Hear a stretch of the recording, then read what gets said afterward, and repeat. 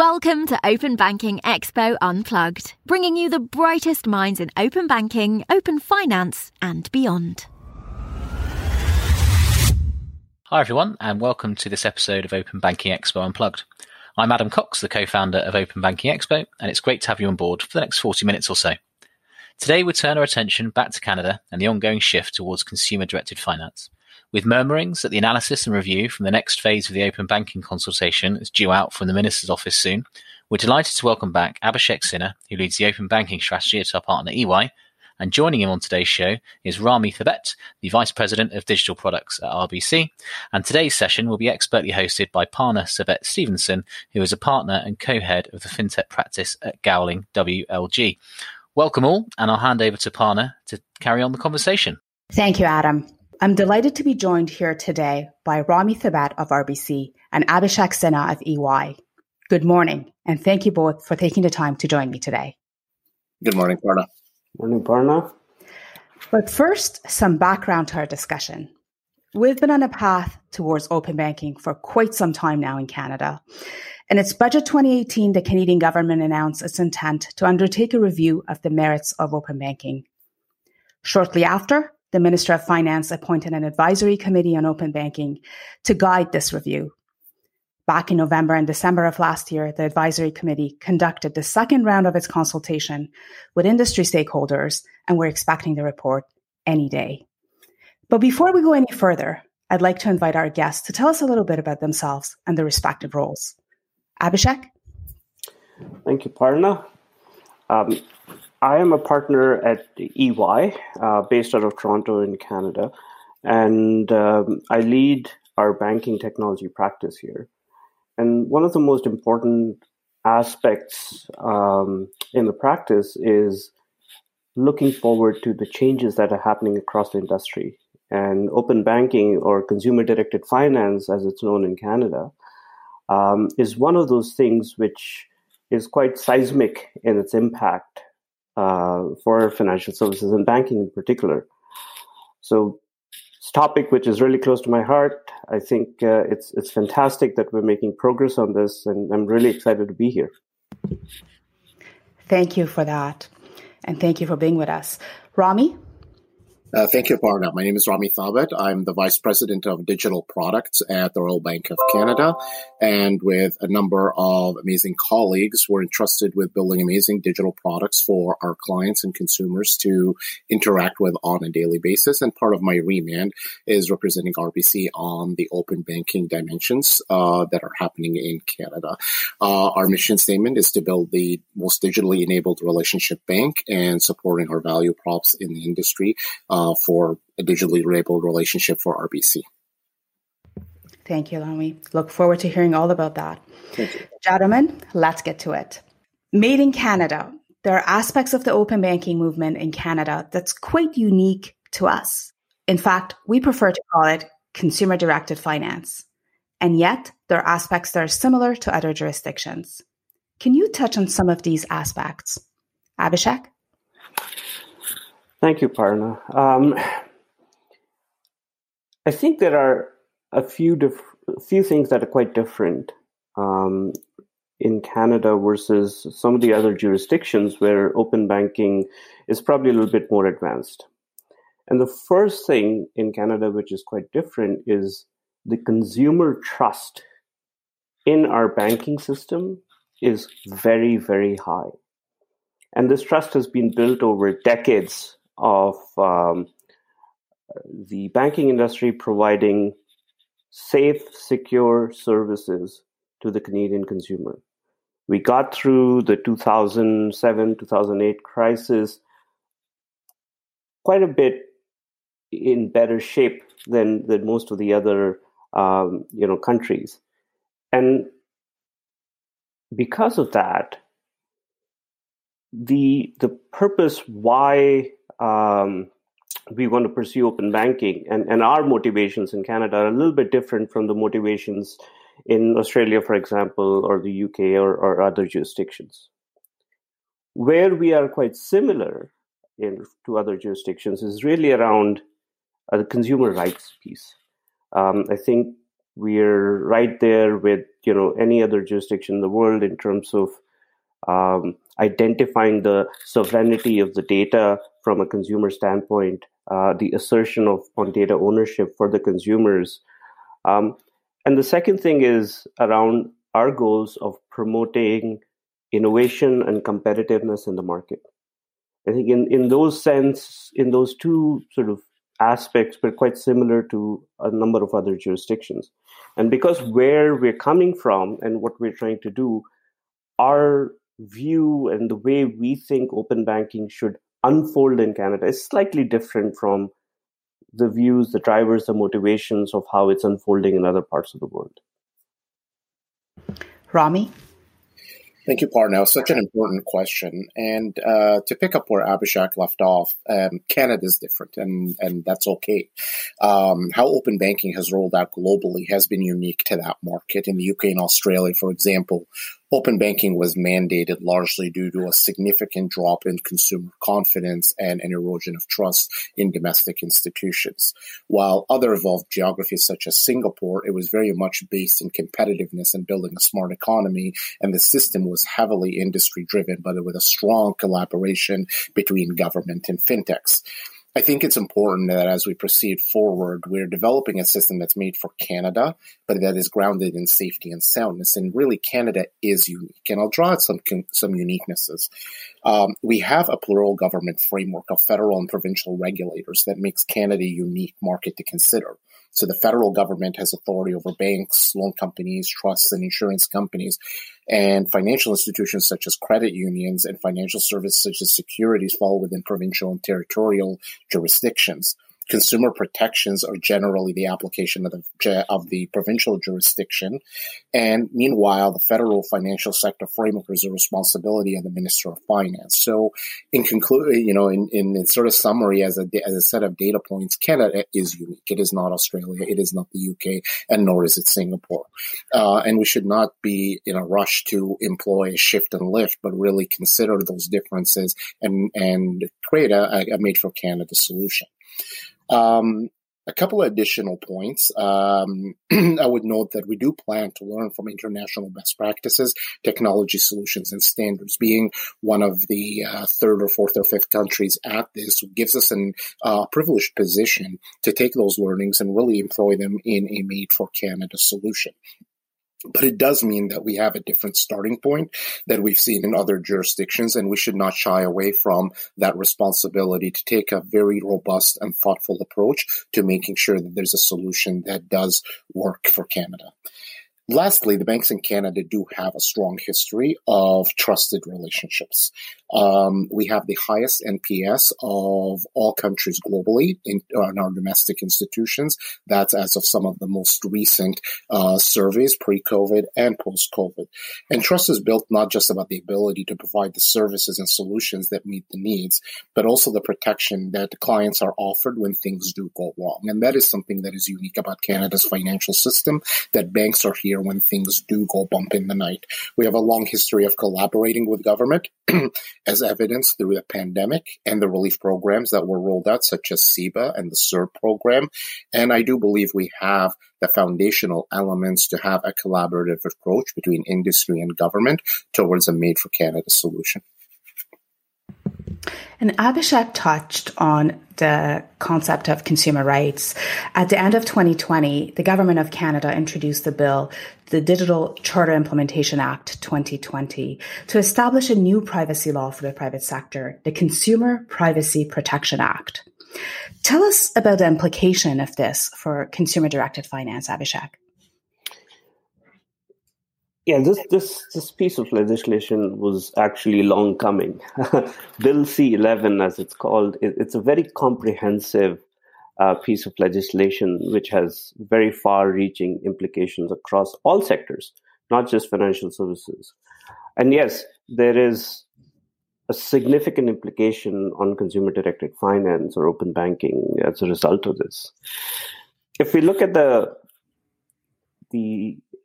bill, there's really three tenets to the bill. The first tenet of the bill is really around individual rights.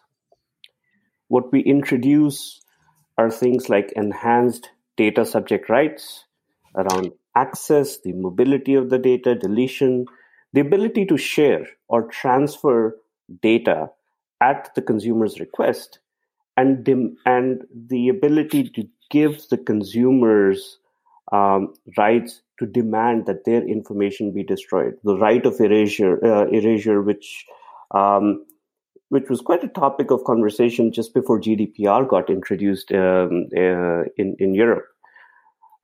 There's meaningful consent in there, and the operative word being meaningful. So consent will be required in simplified, plain language, ensuring that individuals can fully understand what they are consenting to. Individuals will have rights to demand explanations on any automated decisions where organizations may be using predictive analytics to help individuals understand how their personal information was used to arrive at that decision. And if you think about it, there's a lot there in terms of the rights of the individual. The second tenet is around organizational responsibility. So the organizations who are using this data. We've got the need to put in place an explicit privacy management program which sets out and maintains data protection, privacy policies, procedures, and it's accessible to the privacy commissioner. The same protection from service providers as well. In an event where an organization transfers personal information to a service provider, they must ensure by contract that substantially similar protection is given to the personal information. And that, I'm sure Rami is going to have a very strong view on that, because the banks have been stewards of people's personal information. And when there is a need, for example, in open banking, to share that information with third parties, there is an onus on the banks to make sure that the third parties with whom they're sharing the information, they take equally reasonable care and protection for that personal information. There are provisions around certification programs to create, an accredited third-party regime to make sure that those provisions are protected.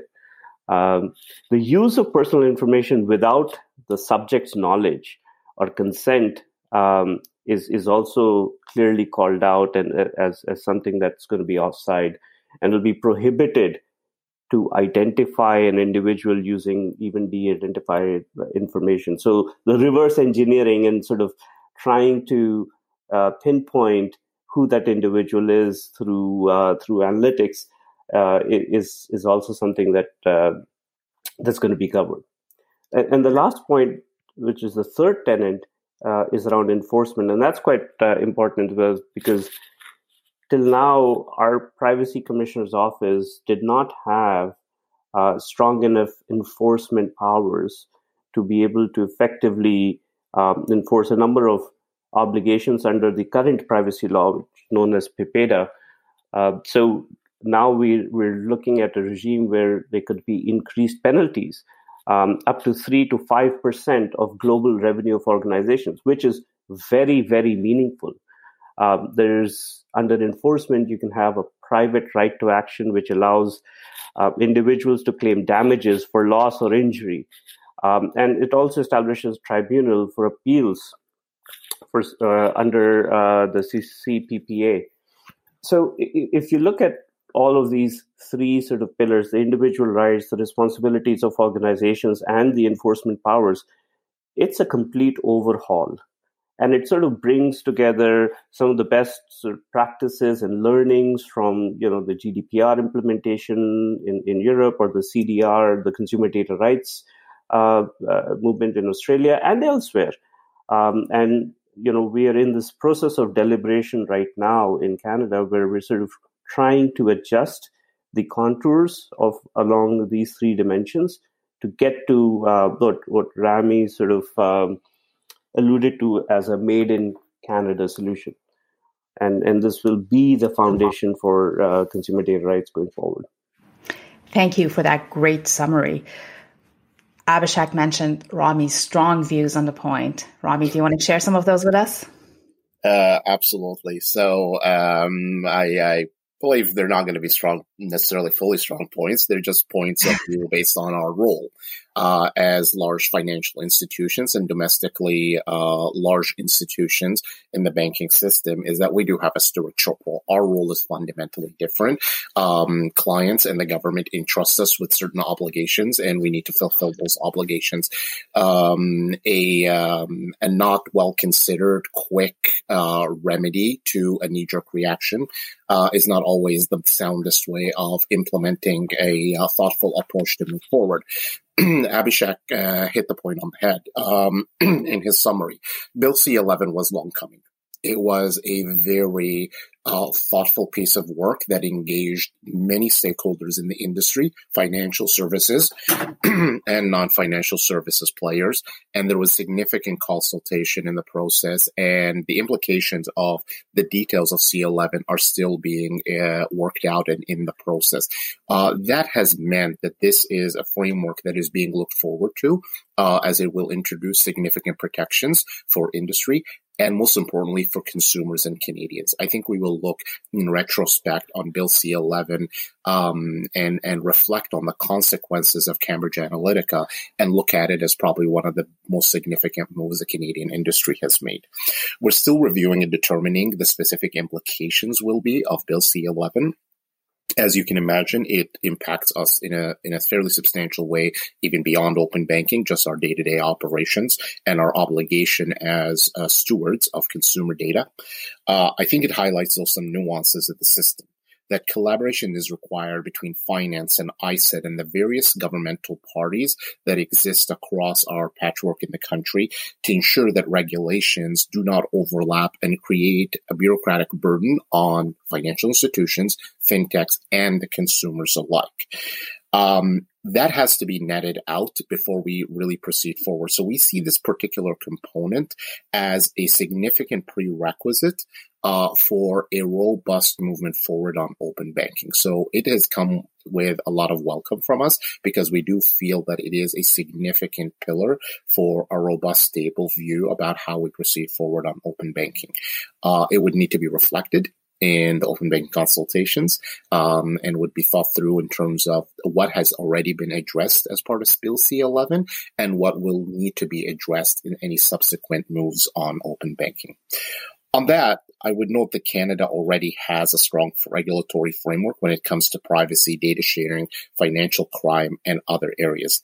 This framework does underpin the open banking system or any movement towards that. We believe as the digital technologies and innovations continue to reshape Canada, bringing privacy and this data privacy legislation into the modern digital age is going to be a priority for the entire economy. It's a necessary step for a meaningful move on open banking. So I think we believe that this is really one of the more positive dimensions that we've moved forward with. There's still a lot of detail that will need to be flushed out and worked through to see how it will shape itself in the coming future. An industry-led approach to consumer-directed finance. Has this been a Canadian mantra, and what exactly does it mean? Abhishek? Yeah, the Canadian financial services regulatory regime, as Parna, you know quite well, it's a principles-based regime. What that means is that our regulators are quite focused on setting out policy objectives and outcomes for most part. What it also means is the industry has an important role to play in defining the implementation of some of these objectives. And this balance of roles and responsibilities has been working quite well for us in establishing efficient business models that are pragmatic and they provide a lot of stability. It has helped us through tough times like the last financial crisis, as we said.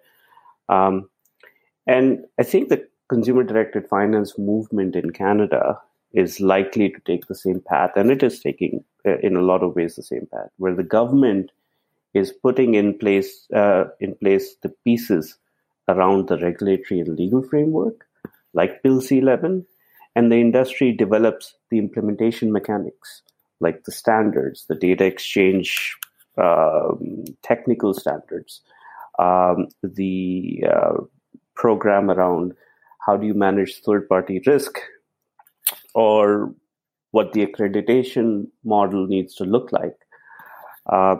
Obviously, implementation has a lot of complexity to it. There's a lot of very specific things that need to be managed. And in most cases, the government probably isn't in the best place to define those standards, to define those mechanics of how third parties get into the ecosystem, how data actually gets shared, what does consent look like from a user experience perspective, how do we design the processes and methodologies around revoking consent, and the entire back office operations part of it. In our minds, that's what the industry-led approach is. It doesn't mean that the government doesn't have a role to play. It certainly does. And I think the government is playing that role, but we need to make sure that it's balanced. And we need to make sure that we clearly understand the areas where the industry has the skills, the willingness, and the actions to take this forward in a much more effective and efficient way. So we're talking about a hybrid model here. Absolutely. Rami, do you want to add to that? Yeah, absolutely. I mean, to us, it really simply means taking an agile, responsive, flexible, market-based approach to open banking, given the unique needs for Canada. For clients, the industry-led approach really places them at the center of everything. It's not really about the market players. It's not about the data exchange. It's not about the aggregators, the fintechs, the banks. It really places the consumer at the center of the discussion. For industry partners, it's going to promote openness, innovation, competitiveness, while providing consistent principles and practices amongst our participants who are governed under different regulatory regimes, which really underscores why an industry solution is one of the most practical paths forward for a Canadian landscape. Canada has been successful with this approach. No matter what the regime of the participants, they willingly sign up without being mandated to do so, and therefore changes that are made as the market evolves and the opportunities ebb and flow in the market. And we have many significant experiences over decades in the banking system and other sectors in Canada where this has come to life quite successfully. We'd also want the industry solutions to be inclusive across a range of factors, including ensuring that choice, accessibility, including underserved Canadians, and access are built into the product design and experience from the get-go. We exist in the local communities all across Canada through the width and breadth of the Canadian landscape, and so we see the variances of needs that Canadians have, and we do believe in something that really factors in all of those needs and doesn't just factor in, let's say, the domestic needs of a highly urbanized market or a specific segment of the market. We do, however, agree that with the government on some core principles and with the industry on some core principles, there is a need for a common API and for common standards to be built for the Canadian market so that we can interoperate and be inclusive to the broader market participants, many of which are international players. Consumers are in control of the data in a manner that is consistent with the principles outlined in Bill C-11 and the Digital Charter. Consumers should be able to receive access to a wider range of useful, competitive, and innovative financial services products. And consumers should be able to have reliable, consistent access to services throughout the system. So, there are many things we agree on and have a strong point of departure on. Already the industry has been in movement, as Abhishek mentioned earlier, and you did as well.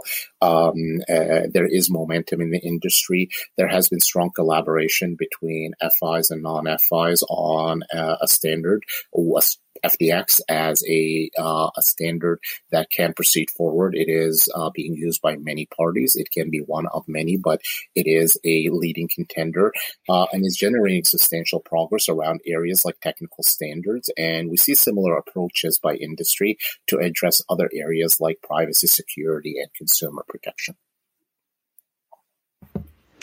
And we've touched on trust already, but EY has conducted some great research on whether engaging customers can actually better unlock open banking's full potential. The survey clearly validated the high level of trust consumers have in the established banks and also their willingness to share different data types. This survey also clearly highlighted consumers' expectation from a value exchange perspective.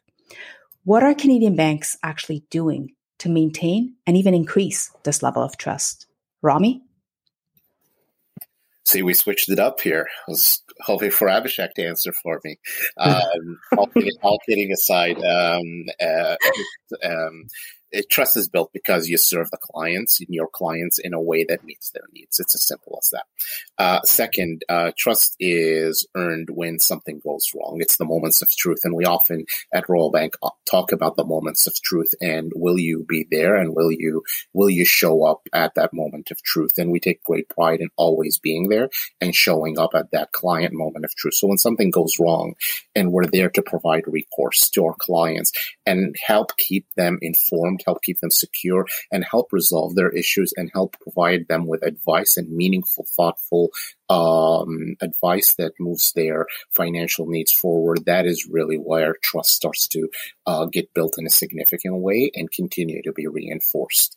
Along the way, there are additional moments where we can build trust, and that's where we are beginning to innovate in new banking concepts, and introducing where we can add additional value to our customers through additional products, enhancements, capabilities, and frankly, more value out of their relationship.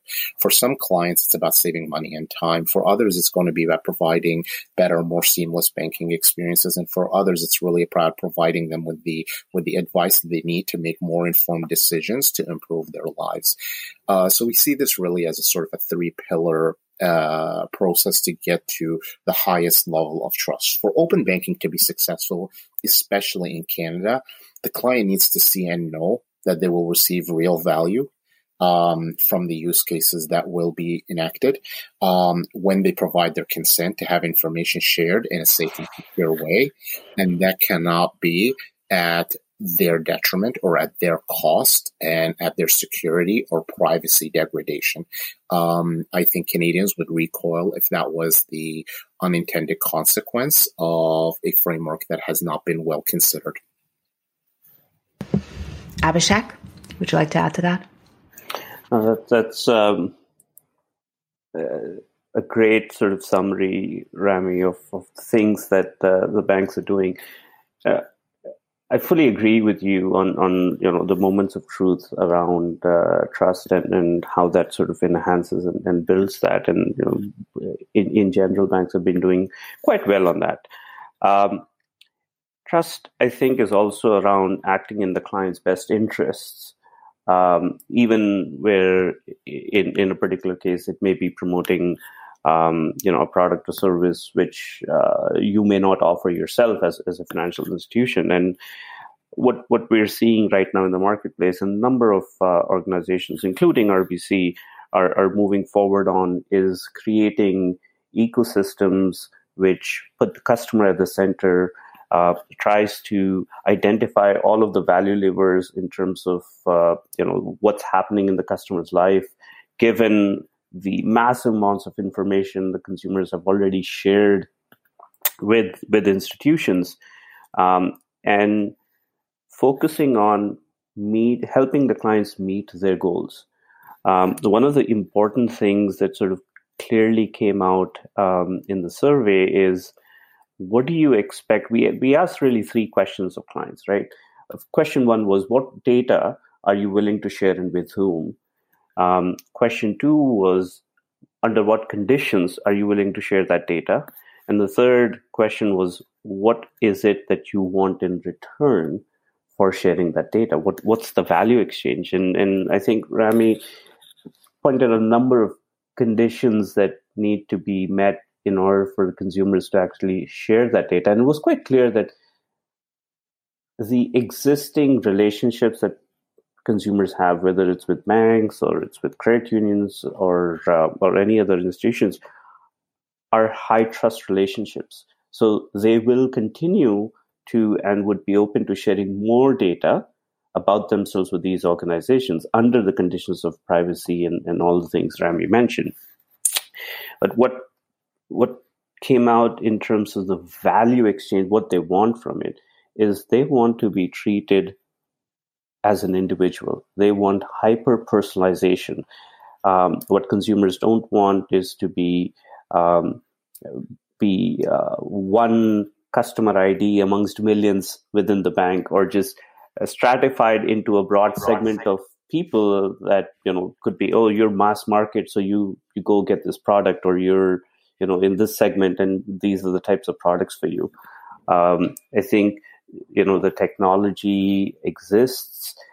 There's a number of, additional enablers which allow institutions to actually reach out, interact with clients as an individual. That amount of hyper-personalization where the service provider, the bank, can look at me, Abhishek, and know exactly my financial situation. They know, where I work. They know, what kind of car I drive because, I have a loan, auto loan or something. And, you've got all of these things. And how do you stitch these together to have the Abhishek experience sponsored by whichever bank, fill in the blank, right? And that, I think, is going to cement the trust. And if you step back and look at the new players in the fintechs, and what are they really trying to do? They're trying to get there, right? They're trying to hyper-personalize at a speed which in some cases is faster than the incumbents. But there are a number of incumbents who are doing as well as, if not better, in terms of being able to provide that information. And clearly, just based on the depth of the relationship and the trust and the data that they have about clients, they're in a position to do a much better job than some of the challengers. It's about moving the big machine and making it happen. I like that, the Abhishek experience. We've already touched on some of this, but also one of the finding of your consumer preference survey is the desire of consumers to securely exercise control over their data, but also who they share it with. How is the industry addressing this expectation, Rami? Absolutely, Parna. I think this whole podcast is the Abhishek experience, but I had to get that with Abhishek. Wonderful question. One important way we can do this is by providing complete transparency to clients and how the data is being used, how it's being shared, and with whom, and how they can reach out for questions, concerns, and fundamentally redress and modifications. This is all about access and control. And there's probably no more emotive topic for a consumer than lack of control. It's fundamentally why during the high point of COVID, as it started, all the FIs were receiving record calls. They were receiving record client interactions, and we were there. We were there to respond to those questions. Many of them were simply questions. Many of them were inquiries. Many of them were advice points. And I think that underpins that this is not just about bits and bytes and APIs and data points and can I have a toggle that does this, but it's really about the human contact. And if we lose context with that, if we lose connectivity with that interaction, we can inadvertently build a system where it is not going to meet the consumer need. It is really an economics or a use case driven system that is driven largely by commercial interests. Meanwhile, at an industry level, we do need to continue driving forward with an universal technical standard that is consent driven. That is a fundamental underpinning. We already talked a little bit about data portability, but if data portability actually becomes frictionless, do you think that we'll see a lot of switching between service providers? Abhishek? That's a very interesting question, and I think a lot of hypotheses would say that it's likely to happen that there'll be a lot of switching. But I'd point to one data point. In 2013, the UK introduced a new service. It's called the Current Account Switching Service, CAS. And the idea was to simplify and speed up the process of switching and take the friction out. And in doing so, to address perceived barriers, maybe real in some cases, that the process itself was the big inhibitor. It was widely expected that it would lead to massive switching across all of the financial institutions, banks, building societies, and so on. The reality is in about 7 years, about 6 million accounts have been switched under the scheme. And the scheme made it as easy as one signature you provide to your prospective new bank or building society, and they could take that piece of paper and go to your existing service provider and say, this individual has decided to switch over to us. Please give us all his accounts. Please tell us every bill payment that has been set up. Please tell us every mortgage repayment, every salary payment. So all of those things which are traditionally thought of boat anchors for clients to stay with an organization, it took those anchors away. But I think compared to the expectation, the reality has been a little bit underwhelming. And I think in Canada, if that were to happen, if we were to have a Canadian equivalent of the CAS, I don't think it's going to make a meaningful impact on the switching between the different service providers. And I sort of go back to the trust question here. Because Canadians have such a high degree of trust, it's unlikely that the natural attrition which every organization has is going to be significantly impacted by this. Now, you have to really do a bad job in terms of providing customer service or being responsive to clients to actually see a massive migration out to other financial institutions. I think that's it's quite unlikely there's going to be massive switching. Rami? Thank you, Parna. I won't rehash what Abhishek said. I think the UK use case is a very pertinent one. The volumes are very publicly disclosed, and net switching has not been affected.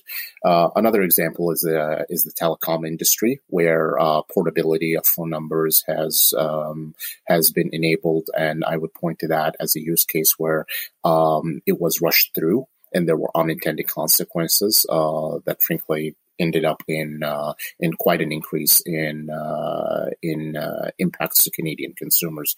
But I would like to circle back on an earlier answer about earning and building trust to answer this question. Clients don't switch banks because it's easy. They switch banks because of other reasons: poor service, a series of bad experiences, and in a worst-case scenario, they weren't protected or something went wrong, and institutions did not have their back and did not show up when it really mattered. That's what really instigates a switching use case. So wherever we can make, and we seek to make it easier to bank with us, where data portability is one way we can do that. Make it easier to share information safely and securely. But the underpinning of, I think, that question is around frictionless or around exchange to drive switching between service providers is largely going to be predicated on value received, value experienced, and the total client experience that a consumer is looking for. What pulls clients in is value propositions, and those are built around confidence, security, trust.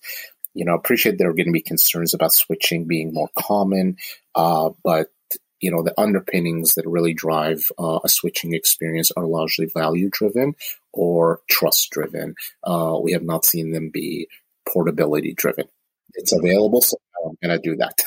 That we have not seen that phenomenon manifest itself. What we have seen the phenomenon that manifests itself is I cannot do X. That is a very key ingredient to my financial health and my financial well-being, and therefore I'm going to move to a place where I can do it.